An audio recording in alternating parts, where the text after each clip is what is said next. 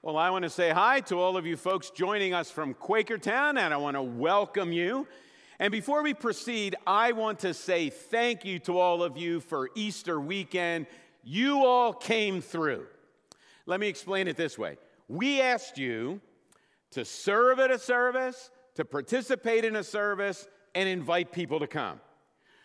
We had well over 400 volunteers in different places, inside, outside, upside, downside, serving as hosts to all of our guests. And so on behalf of all of those ministry leaders and staff members, thank you for your service and volunteering.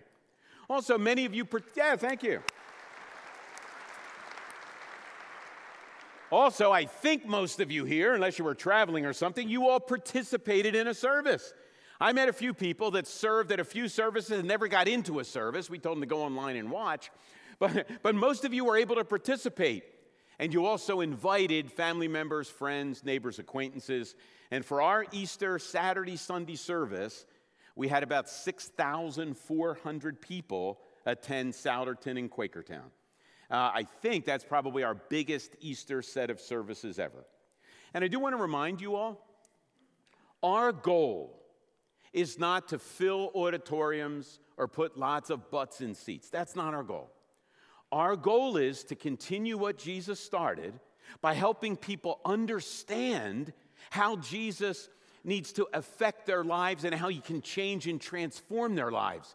And so as we all interact with people living out the gospel, and as we invite them to come and share a service with us, that process goes on of continuing what Jesus started, and you all came through. Thank you for Easter weekend. It's not over. We need to continue doing those things week by week, but I did want to say thanks. Well, we're starting a new series today called Reality Check. Now, why are we doing a series on Reality Check? Oh, think of it like this. We live in a world of fake news, spin, and misunderstanding. Isn't that right? We live in a world of misinformation. Sometimes it's intentionally misleading. Other times it's just out of ignorance that people are sharing fake news. So we're going to kind of look at some of the basic facets of life and give you a reality check. Help you understand what is really actually true in the midst of all of that fluff and all of that misunderstanding and all of that misinformation out there. Well, where do we start? Well, we're going to start at the very basic level, and we're going to do a reality check on Christianity. What exactly is this thing called Christianity? And you're probably all sitting there, Charles, I know this stuff. You're going to waste like 30 minutes. You need to hear it again. And if you do have a good understanding of what Christianity is, we're glad you're here. You need to remind yourself of it. Even as Andrew said this morning and as we sang this morning, what do we really need? We don't need new things. We need to remind ourselves of the old things. But you need to make sure you understand clearly what the old things really are. I Googled online and just tried to figure out, by going online, doing a couple searches, what information's out there, misinformation out there, concerning Christianity. And I want to clear up a few things as we get started. First of all, Christianity is not all about politics. There are really good followers of Jesus, believe it or not, in both political parties. You may find that absolutely hard to believe, depending on your affiliation, but there are people deeply involved in politics on both sides of the aisle and in between those two polar opposites, trying to live out their faith in those places. And you can hold a political opinion different from somebody else's, and you can still be following Jesus. Christianity is not all about politics. Secondly, Christianity is not all about prosperity. I'm not sure if you watch late night TV, but if you watch a lot of late night TV and you turn the preachers on, you'd begin to think, oh, I get it.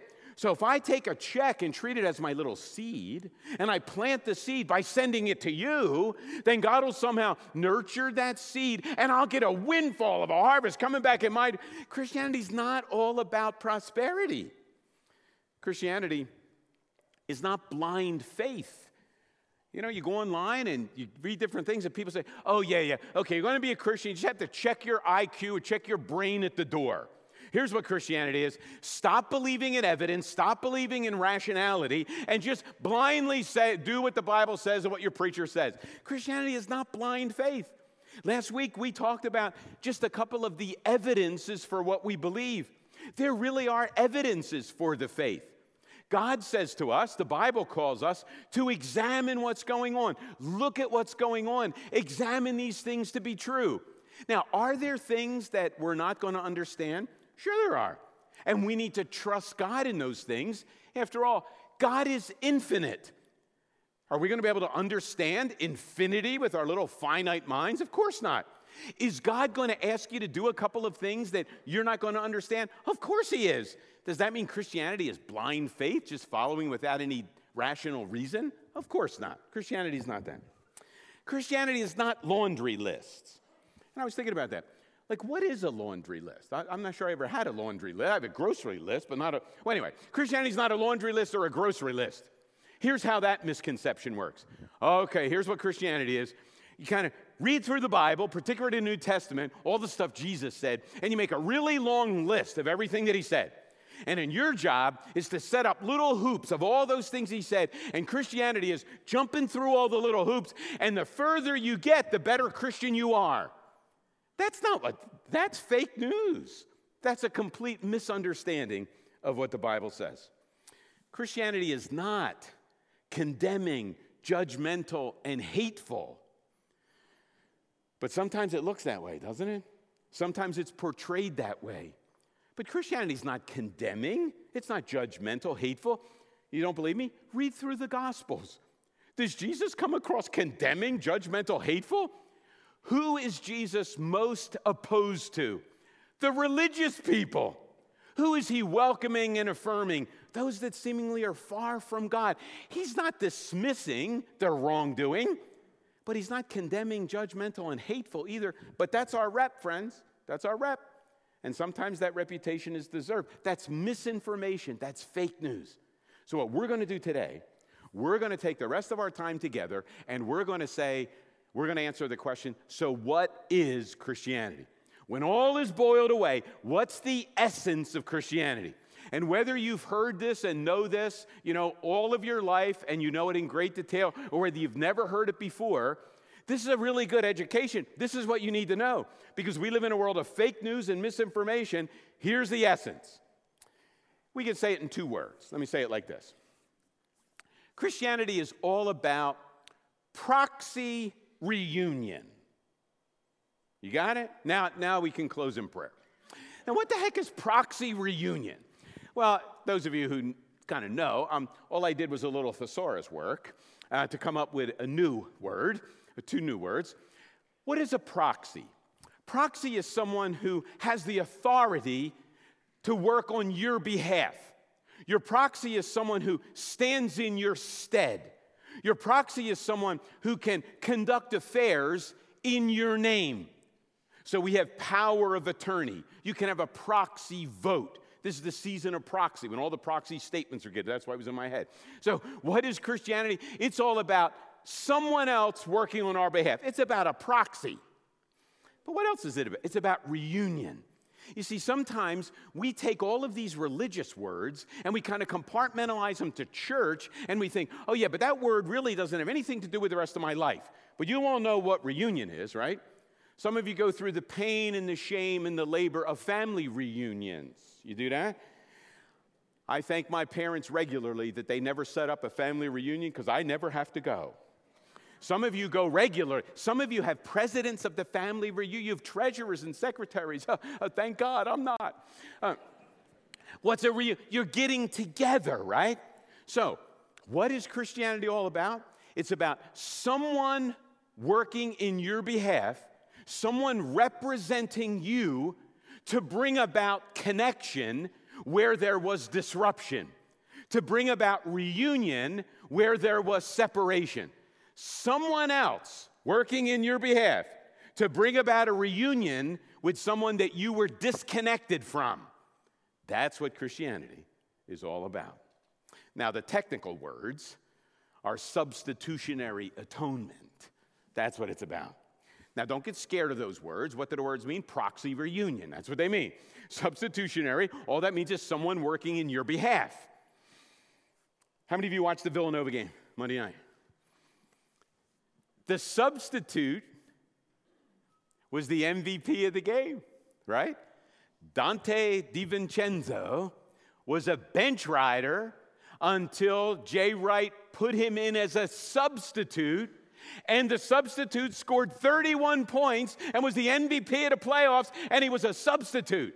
He didn't start, he was a substitute for someone else who started. We know what a substitute is, right?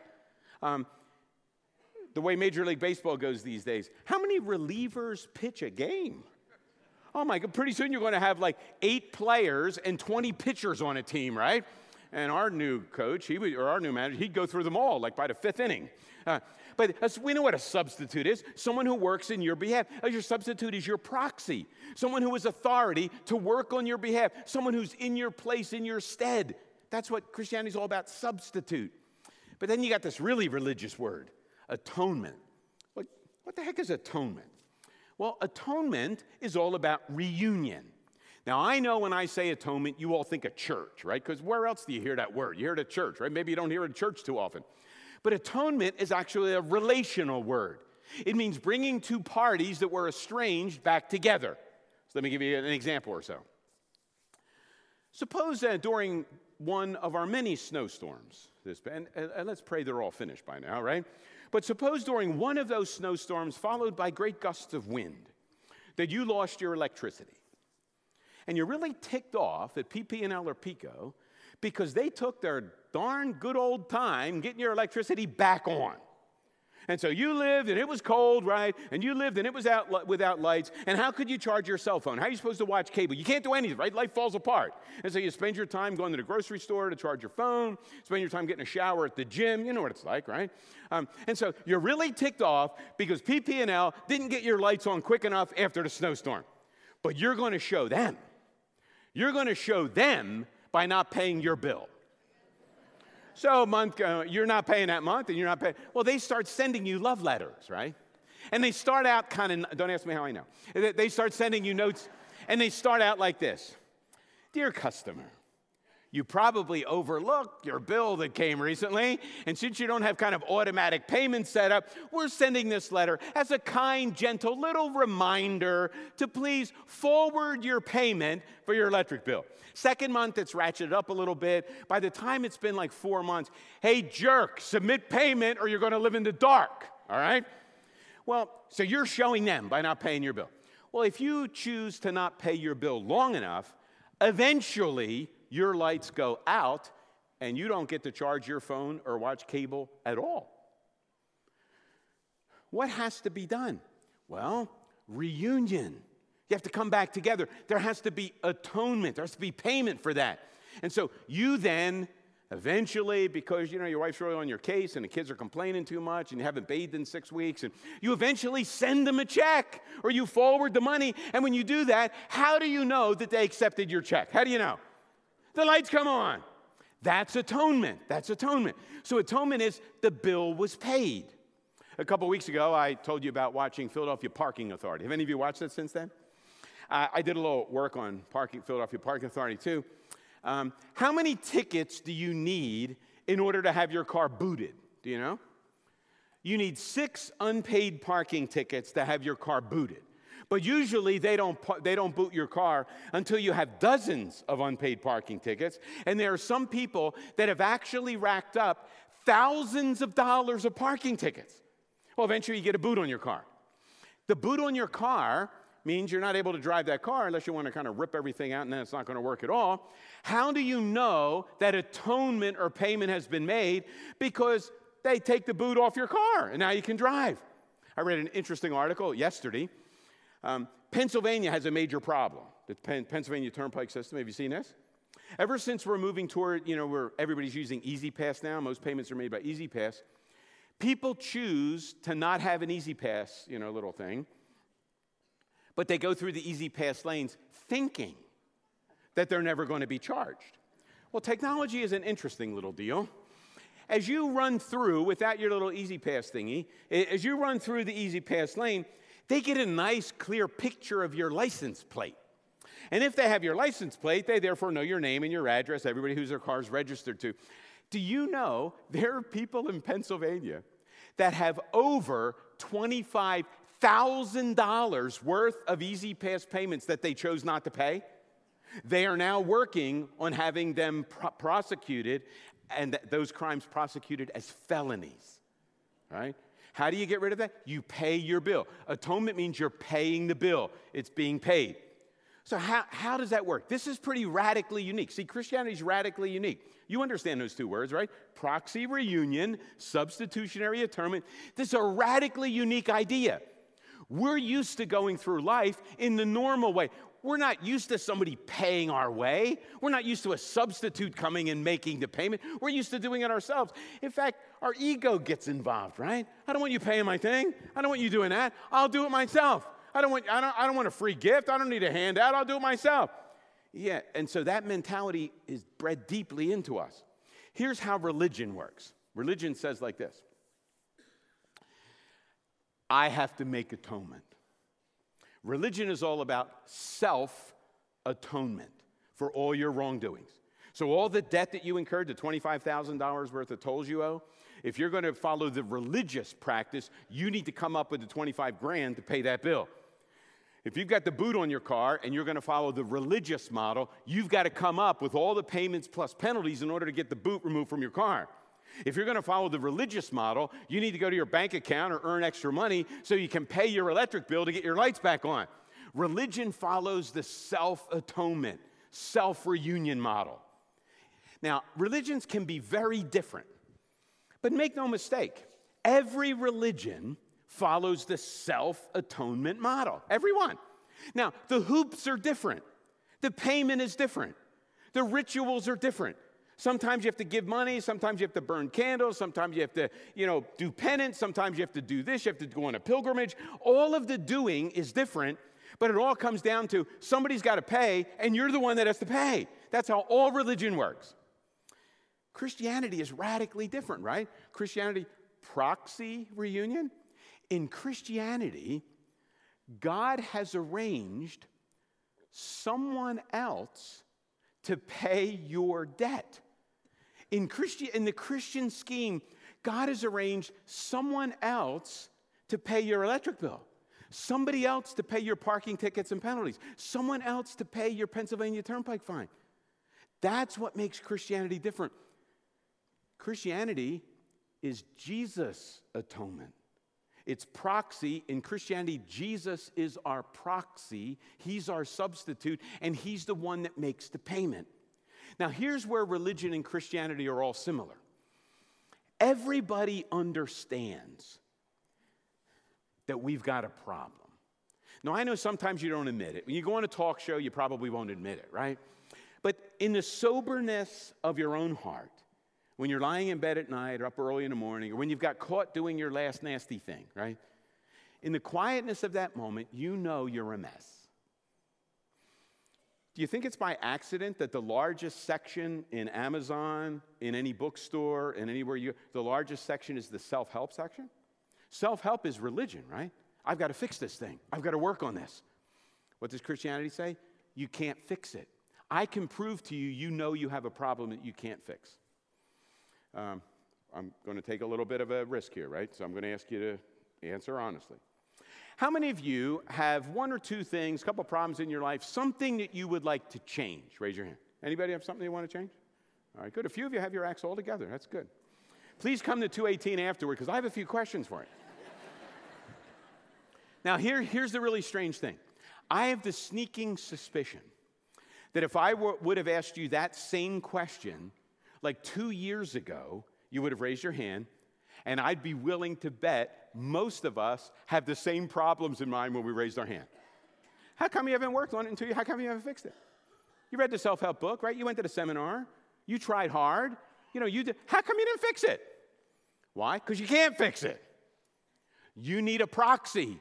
You need a substitute. That's the problem. When you try to fix, you don't have the smarts, the strength, the skill to fix your life. At least we need to get honest and say that sooner rather than later. Now, here's what I want to do. For the rest of our time together, I want to walk through the whole Bible.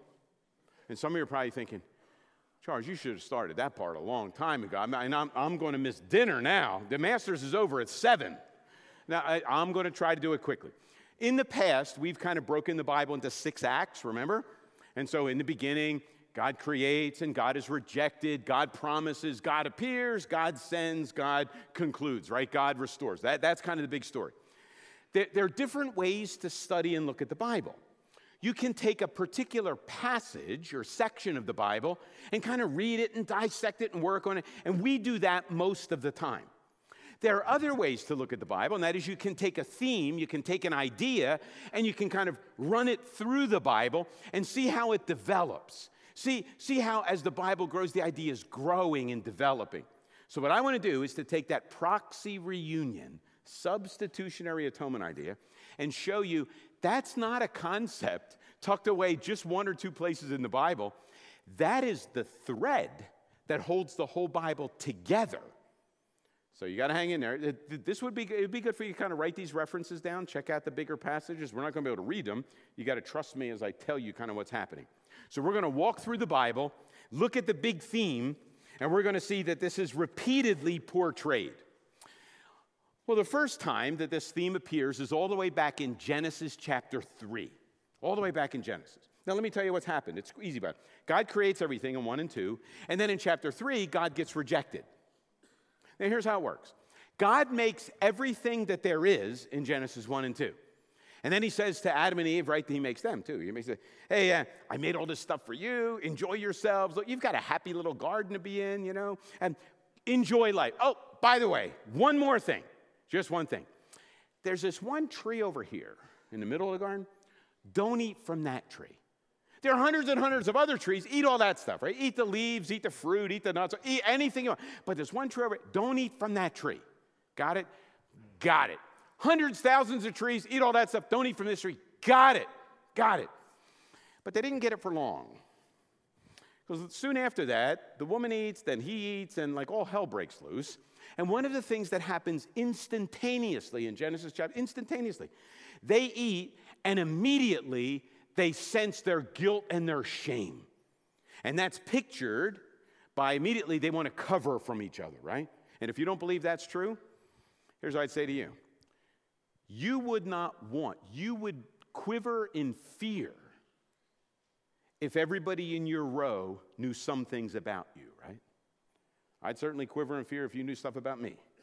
Some of you say, Charles, we can just guess. But you don't know. It's just a guess. But we don't want to be known, right? Because we're kind of guilty and shameful. But think about that. Before they ate, they're kind of open and honest with each other. All of a sudden, now they're hiding from each other. God shows up and says, hey, guys, well, I noticed we're wearing some fig leaves here. What's up? Adam says, well, God, you told us not to eat from that tree, and I was doing really well. But that woman you gave me, she twisted my arm, she put it under my nose, she baked it. I couldn't say no, and I ate it.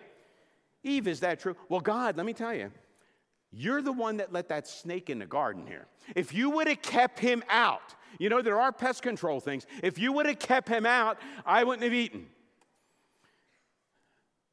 You know how the end of chapter 3 works? In my mind, God turns from Adam and Eve, and he walks away. And, of course, he's disappointed. They rebelled. They told him to do something. They didn't do it. He walks away. He's disappointed. And as he walks away, he takes an animal, and right in front of Adam and Eve, he kills the animal. Up until that point, there is no recorded death in the Bible. The animal's squealing, bleeding, dying. God takes the leather from the animal, and he comes over and he says, here you go. This is a whole lot better clothing than what you've made for yourselves. I will cover your sin and your shame. That's Genesis 3, right? Notice, substitutionary atonement, proxy reunion, their guilt covered, the innocent paying for the guilt, all the way back in Genesis 3. Let's fast forward a little bit. We come to the book of Exodus. And this is all about Passover. So you can read Exodus 12 about Passover. Here's what's going on. The Israelites by now have become numerous, right? Thousands and thousands of them. And they're living in Egypt, and they're living as slaves. But judgment, rebellion, violence, all that nasty stuff's getting higher and higher and higher. And God is a patient, long-suffering God, the Bible tells us. But let me tell you this, he's not eternally patient. He's not eternally long-suffering. Every once in a while, God says, judgment time. And so in Egypt, over Egypt, God says, judgment time. The rebellion, the violence, the hatred, the cruelty, all that stuff, it ends. It ends. Judgment time. So here's the judgment. The firstborn in every family that's guilty is going to die. But here's the problem. The Egyptians were certainly guilty, right? They're nasty, and they're violent and cruel. Were the Israelites perfectly righteous and pure? Oh, heck no. So if judgment's coming, it's coming to Israel as well as coming to Egypt, right? I mean, if God's going to judge, God's an equal opportunity judger. And so if he says judgment's coming, you're not excluded just because, you have a certain color hair, a certain eye color, a certain complexion. No. When judgment comes, judgment's coming. But God says, you got an opportunity, though. Here's the plan. If you take a little lamb and you kill the lamb and take some of the blood and paint your house with it, paint the little door frame, when the angel of judgment comes through, the angel will say, something already died in that house, and he will pass over that house. But if the angel comes to a house where there's no blood, he'll say, nobody died here, judgment, and he'll go in and bring judgment to the firstborn, right? The Egyptians heard the message, and they said, we don't believe in that God. We don't think that's true. So they didn't kill any lambs or paint any doorposts. The Israelites said, we know this God. We know he's loving and beneficial. We know he's kind. In fact, he's providing an opportunity for us to get out. But judgment also comes. You know what? And here's what I picture. A little 6-year-old son walking with his dad out behind the house. And the dad has a knife in the sheath next to him. And he takes a little lamb and he takes the knife out. And the little boy, Dad, what are you doing? And dad says, well, son, you don't understand. If the lamb dies, you live. If the lamb lives, you die. I choose you. And in every home where a lamb died and the blood was painted around the door, the angel of judgment passed over because there already was a death. But the homes without the blood painted, the angel entered and brought judgment. And what's the message? Sin is serious. But the innocent can die for the guilty. Proxy reunion, substitute atonement. That's how it works. Then you come to another weird section in Leviticus. Leviticus is kind of a good book because Leviticus is all about how the temple operates. This chapter is all about the Day of Atonement. Day of Atonement, I don't like the lamb part. I like the goat part. There are 2 goats in the Day of Atonement. You know how the goats work? Here's how the goats work. 2 of them. First goat comes in. The first goat is offered as a sacrifice, and the blood, the high priest goes in the Holy of Holies. But then there's this other goat. And the second goat isn't killed. The second goat's called the scapegoat. We still use that language, right? Scapegoat. And what happens to the scapegoat? Well, the high priest goes over to the scapegoat, puts his hands on his head. Symbolically, his sin, all of his wrongdoing is now kind of transferred to the scapegoat. Now, the scapegoat is kind of bearing all the burden. The scapegoat really didn't do all that wrongdoing, but, the wrongdoing was transferred to the scapegoat. Then somebody comes and takes the scapegoat to the edge of the camp, and they kind of let him go and smack his rear end, and the scapegoat then runs into the desert. And that's where we get a lot of that biblical imagery. As far as the east is from the west, so far has God removed our sins from us. As the scapegoat ran away with all of your sin in itself, so your sins are taken away. Not just a sacrifice, but now your sin is taken away. Notice, sin is serious. But a substitute can pay. A substitute can somehow take your wrongdoing and pay the price by being separated from the camp, separated from community, separated from God's presence, but you can remain. Even though you're guilty, you can stay in community and in God's presence. How does that work? Sin is serious. But the innocent can pay for the guilty. A substitute can bring reunion. That's all over. And then you come to the book of Isaiah. And Isaiah is kind of an interesting book. The first half of Isaiah is all about the coming Messiah. And here's something we have to do, right? So we have to do this fairly frequently. You have to kind of unlearn before you learn. When I say the word Messiah, almost all of you think of a suffering Savior. That's not what, Jesus did that. But the word Messiah in Isaiah's day, that meant conquering, ruling king. Messiah meant king. So the whole first half of Isaiah is about this king that comes, and the king's going to bring God's retribution and judgment and justice. When the king shows up, everything's going to be made right. That's the first half. Then in the second half of Isaiah, we're introduced to this other character. The Messiah is going to be the suffering servant. And there were a lot of people in Jesus' day actually waiting for two Messiahs. They were waiting for the king one to kind of ride in and win the day, and they were also kind of waiting for the suffering one to come and pay the price. And one of those suffering servant songs in Isaiah is maybe the most famous, and we read this. Think substitute, think proxy reunion. And look at Isaiah 53. But he was pierced for our transgressions. Wait a minute. My transgressions, but he got pierced. He was crushed, but for my iniquities. The punishment that brought us peace was on him.